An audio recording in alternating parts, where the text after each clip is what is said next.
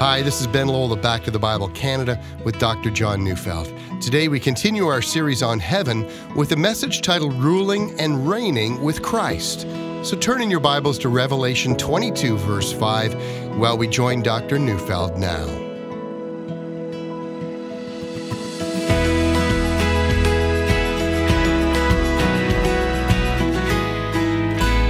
I don't know what comes to your mind when you think about politics. Not long ago, comedian Russell Brand made the following statement. I never voted. Like most people, I'm utterly disenchanted with politics. Like most people, I regard politicians as frauds and liars, and the current political system is nothing more than a bureaucratic means of furthering the augmentation and advantages of economic elite. Wow, that's quite a mouthful. Well, whatever you make of that statement, whether it reflects the sad state of politics or the sad state of Russell Brand, I'll leave that up to you to decide. But politics and politicians have been receiving a bad rap for some time now. You can tell it's the case by the words people use. That's politics, when referring to something a person says is never a compliment. You're behaving like a politician means you should be ashamed of yourself. You're being insincere. Well, praise God, we won't have politicians in heaven, right? Well, I think I have some very bad news for you. We've been discussing a great many aspects about heaven, and as surprising as many of them seem, the one I introduce next is the governance of heaven. According to our text, Revelation 22 verse 5, speaking of the age to come, there it says, "And the night will be no more. There will be no light for lamp or sun, for the Lord God will be their light, and they will reign forever and ever." Everything seems to be going well until we hear that they will reign forever and ever. We will rule, we'll govern forever. See, what can that possibly mean? Before we answer that, let's consider if this is a solitary text or whether this idea is found in other locations. It may surprise some of my hearers to discover this is a theme that is frequently repeated throughout the New Testament. Since we've already quoted from the book of Revelation, let's see what the rest of Revelation says. In chapter 2, verses 26 to 27, Jesus' message to the church in Thyatira includes these words. "The one who conquers and who keeps my works until the end, to him I will give authority over the nations, and he will rule them with a rod of iron. As when earthen pots are broken in pieces, even as I myself have received authority from my Father." Now, that's a mouthful, but the string of phrases in that verse comes right out of Psalm 2, verses 6 to 9, where the Messiah will be given authority over all the nations and break them with a rod of iron. I think this is most likely a picture of Christ's millennial rule. We might get a picture here of Jesus ruling the nations he defeats at Armageddon. But in Revelation, Jesus promises in his victory over his enemies that his own people will share the responsibility of ruling them with him. Now let's go forward to Revelation chapter 3, verse 21. Here is a word to the church in Laodicea. "To the one who conquers, I will grant him to sit with me on my throne, as I also conquered and sat down with my Father on his throne." Here the reference is not to the Old Testament, but it seems to be a reference to a direct teaching given by Jesus to the 12. In Matthew 19, 28 to 29, Jesus taught his disciples, that passage says, Jesus said to them, "Truly I say to you, in the new world when the Son of Man will sit on his glorious throne, you who have followed me will also sit on 12 thrones, judging the 12 tribes of Israel. And everyone who has left houses or brothers or sisters or father or mother or children or lands for my name's sake will receive 100-fold and will inherit eternal life." Notice two things. First, Jesus promised the 12 a role of prominence in judging the 12 tribes of Israel, but in Revelation, Jesus opens the privilege of reigning with him to anyone who has conquered. And second, Jesus seems to indicate that anyone who has sacrificed anything for his name and the gospel while here on earth will receive a 100-fold return on that investment in heaven, or in the life to come, or on the new earth. We will come to the idea of governing over lands a little bit later. Now let's go forward to Revelation chapter 5, verses 9 and 10. Speaking of Jesus, this text says, "You were slain, and by your blood you ransomed people for God from every tribe and language and people and nation, and you have made them a kingdom and priests to our God, and they shall reign on the earth." Again, the idea is that not only are we saved by the blood of Christ, but that Christ bestows on his followers a role in which they govern the earth, the new and renewed earth. Are there passages in Scripture outside of Revelation that speak this way? Yes. As a matter of fact, there are. Paul speaks of it in 2 Timothy 2:12. There he says, if we endure, we will also reign with him. Or Romans 8:16-17 says, the Spirit himself bears witness with our spirit that we are the children of God, and if children, then heirs, heirs of God, and fellow heirs or joint heirs with Christ. As one commentator pointed out regarding that verse, the Bible makes plain that everything that belongs to Christ is now given to us, his people, with the exception of his divinity. And that includes his authority to rule. Wow. That's overwhelming. It's clear from the Bible that we will participate in some way in God's governance of the earth, not only of the earth, but over all the works of his hands. And lest we think this is only a promise related to the millennium, as we have seen in Revelation 22, verse 5, speaking of the new heavens and the new earth, our final state says, we shall reign with him forever and ever, meaning a never-ending estate of governing the works of God's hands. But how exactly are we to understand that? Can we get specific? Well, I think we can. Let's consider God's original intent in the creation. In Genesis 1, after God had created the man and the woman, he gives them their very first command. Be fruitful and multiply, fill the earth, and subdue it, and have dominion, that is, have rulership or governance or authority over the fish of the sea and over the birds of the heavens and over every living thing that moves on the earth. As image bearers of God, the man and woman and their offspring were to fill the earth and rule it, govern it, direct its affairs according to the design of the Creator. Initially, we see the expression of this first in the naming that Adam does of all the creatures. Genesis 2:19 says, now out of the ground the Lord had formed every beast of the field and every bird of the heavens and brought them to the man to see what he would call them. And whatever the man called every living creature, that was its name. Now, in the Bible, the act of naming is an act of expressing authority over something or someone. For instance, in the book of Daniel, Nebuchadnezzar names Daniel and his 3 friends, changing their names and giving them Babylonian names, and in doing so, he is expressing authority over them and his ability to direct their lives. And that's what Adam is doing here. But he is doing more. Naming involves a level of understanding. When we name something, in some sense, it is the beginning of the scientific enterprise. Adam demonstrates that he has the beginning of an understanding of their functions and what it is that these animals actually are. See, isn't it interesting that when Satan comes to tempt the man and the woman, he enters into the garden as a serpent, that is, as a creature that God has made. And that Adam is required to demonstrate his understanding of and his authority over that serpent. Adam is to exercise his God-given mastery and dominance over the serpent, and instead of doing that, he surrenders his authority to him. With that, he becomes not the ruler, but the one who struggles in how to survive. See, the good news expressed in Genesis 3:15 is that God would send a seed of the woman, the man who we know to be the Messiah, Jesus, to crush the head of the serpent and rightfully reclaim all that was lost in the fall. His authority would be that which Adam had lost. And so the command to rule over the works of God's hands is not lost, but has been redeemed by Christ. And according to Romans 5, Jesus is the second Adam, the new federal head of those who reclaimed what Adam had lost. So whatever the Bible means by ruling and reigning with Christ in eternity, it must be related to the original plan given to Adam, rule over the works of God's hands. But still, how do we understand this? Well, it's related to the covenant that God made with Abraham. In Genesis 12, God makes a covenant with one man whom he promises 3 things. First, he promises to bless him.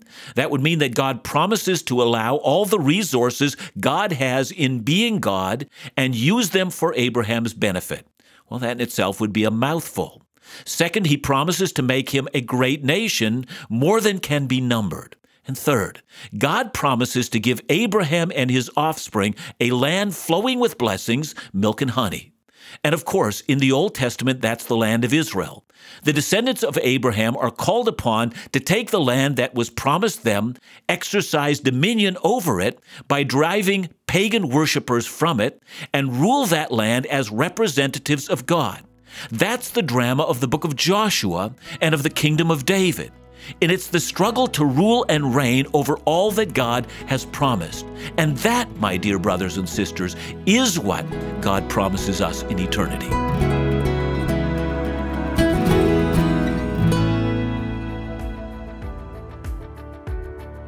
Few series have stimulated as much response from our listeners as Dr. John Neufeld's Heaven series.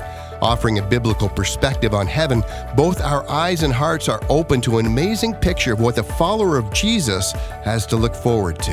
When we last aired this series, we also offered the Heaven booklet authored by Randy Alcorn. Again, a wonderful overview of the promise of paradise. This booklet was so popular, we were unable to fulfill all the requests. But with the re-airing of the series by Dr. John, we've been able to acquire a very limited number of booklets to give away. So let me encourage you today to call and request your free copy of the booklet, Heaven, by Randy Alcorn, while quantities last. Call us at 1-800-663-2425 or ask by email at info@backtothebible.ca.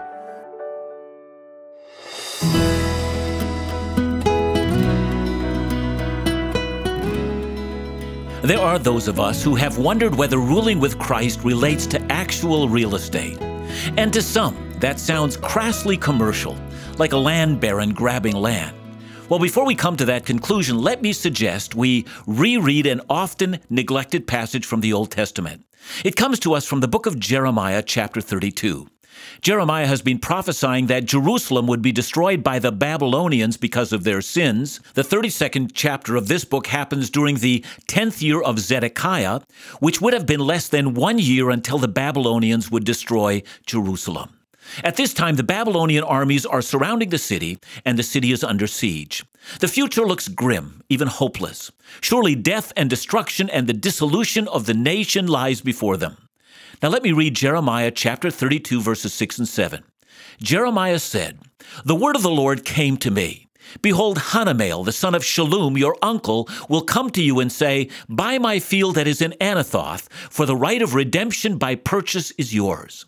Now, Anathoth was about 5 kilometers north of Jerusalem, and no doubt, at the very moment Jeremiah was buying this property, the boots of the Babylonian soldiers might have been standing on the ground he was buying. From the perspective of what was happening, this purchase was ludicrous. In less than a year, and Jeremiah knew that this would happen, in less than a year, Judah was taken into exile and the land was deserted. I mean, why buy that which in effect is worthless? It's like the old adage of buying swampland in Florida. But the rest of Jeremiah 32 is an interesting chapter indeed. God reiterates to Jeremiah that his anger is provoked against Jerusalem for their sins, but in the time in the future, Israel will return to their land, and in that time, in verse 44, God says, "Fields shall be bought for money, and deeds shall be signed and sealed and witnessed in the land of Benjamin and in the places about Jerusalem and in the cities of Judah." God will restore their fortunes. Nothing has been lost, and in the end, God will redeem. Well, at first reading, one can be excused for thinking that this relates entirely to the return of the exiles and the resettlement of the land under Ezra and Nehemiah.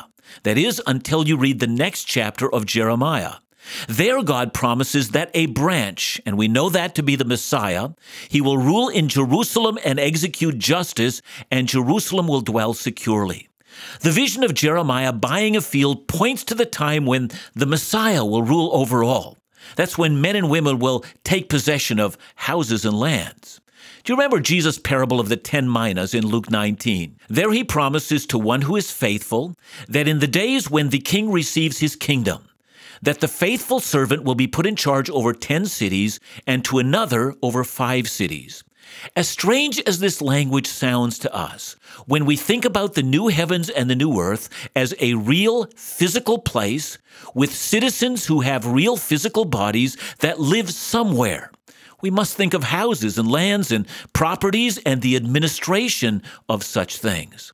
I often ask a question to people I teach about heaven by asking, what if Adam and Eve had never sinned? Would we still need laws? Invariably, everyone answers by saying that, no, we wouldn't. But then I challenge that way of thinking. In an unfallen world, would we still need to have laws that tell us on which side of the road we're to drive and how to order society in such a way that will be of maximum benefit to all? Here's the problem. When we think about laws and governance, the majority of us think of those laws that are put in place to restrain evil. Now, clearly, those laws will forever be unnecessary in the world to come. But in the world that will soon be revealed, laws will be enacted not to restrain evil or as a system of merit to gain favor, but an ordering of a society that maximizes the glory of God and increases the good of all of its citizens. So what does ruling and reigning with Christ look like? If you go back to a verse that is often quoted at Christmas, we will see a little secret. According to Isaiah 9 verse 7, of the increase of his government and of peace there will be no end. In other words, as time goes on, the government of Christ is not static, but it increases. Now, does that sound strange?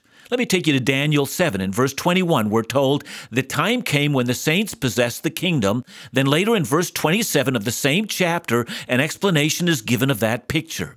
And the kingdom, and the dominion, and the greatness of the kingdoms under the whole heaven shall be given to the people of the saints of the Most High. Their kingdom shall be an everlasting kingdom, and all dominions shall serve and obey them. A picture is now forming. It's this.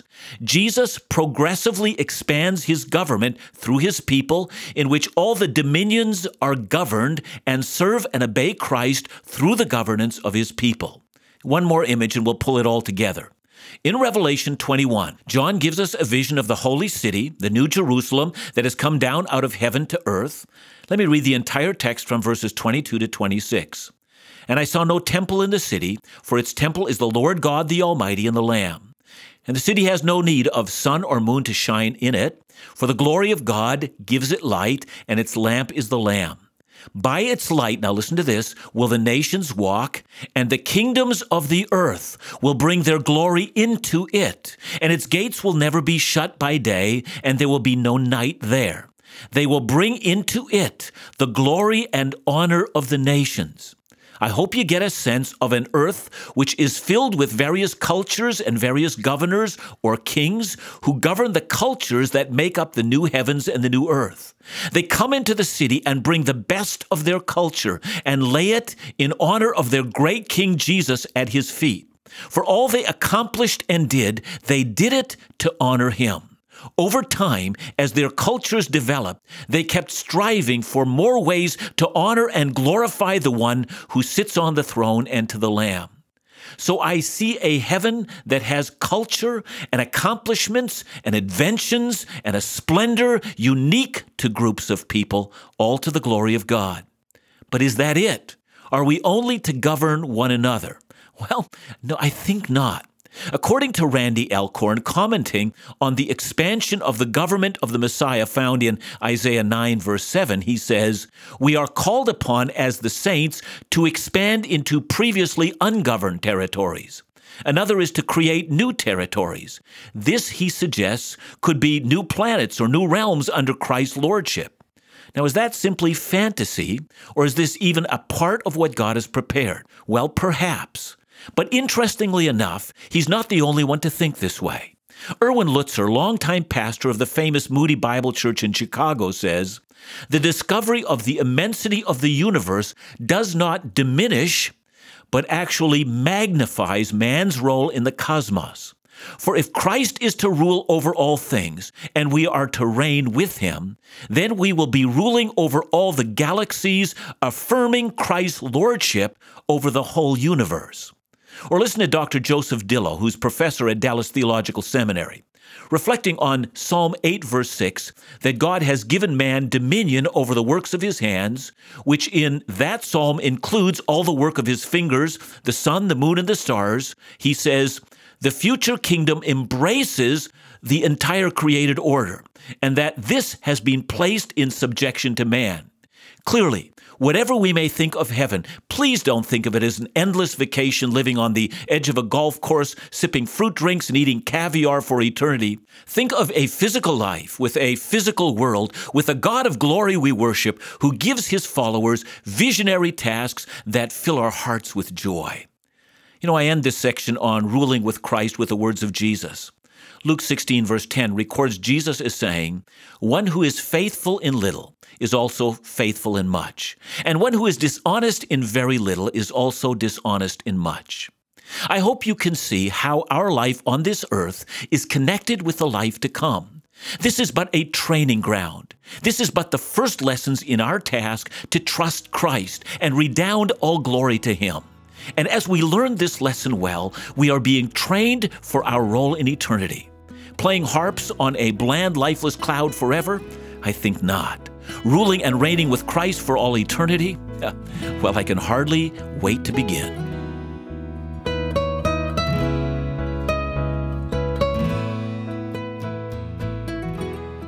John, a great message today and an incredible series so far, and we look forward to its conclusion tomorrow with another great message. But for right now, this opens up a lot of questions and a lot of thinking for me. But really, when we're going to heaven, we're not going there to retire, in essence. God has something special in store for his people. That's one of the reasons why we are learning now to do all things to the glory of God, to be productive for a lifetime, to learn to engage fully in what God wants us to do, to come to understand our purpose in living. And as we learn that and begin to internalize that, we are already preparing ourselves for what God has for us in the future. So what I like about this thing that the Bible teaches is that it connects the life that we have now to the life that is to come. And really, if you think about it, Ben, wasn't that what Jesus taught us? He that is faithful in little will also be faithful in much, and so forth. And that to me is so encouraging. It is a great encouragement. Let me ask you a personal question here. What's the one thing, one of the more important things, or the more significant things that you're looking forward to most? Well, I sometimes wonder about that. If I can, just veer off a bit. Let me take you back to my own dad's death. I mean, a couple of days before he died, he said, I was thinking about building again, and I don't know why I would be thinking about that. And as I thought about that, and I thought, well, perhaps the Lord has for him projects in which he can create and build. And, I, for my part, would love to write things to the glory of God that I've never had a chance to write here. So the longing that I have yet to do some of the things like that, I'm hoping will be afforded to me then. What a great thing to look forward to. Back to the Bible Canada, leading you forward in your walk with Jesus every day.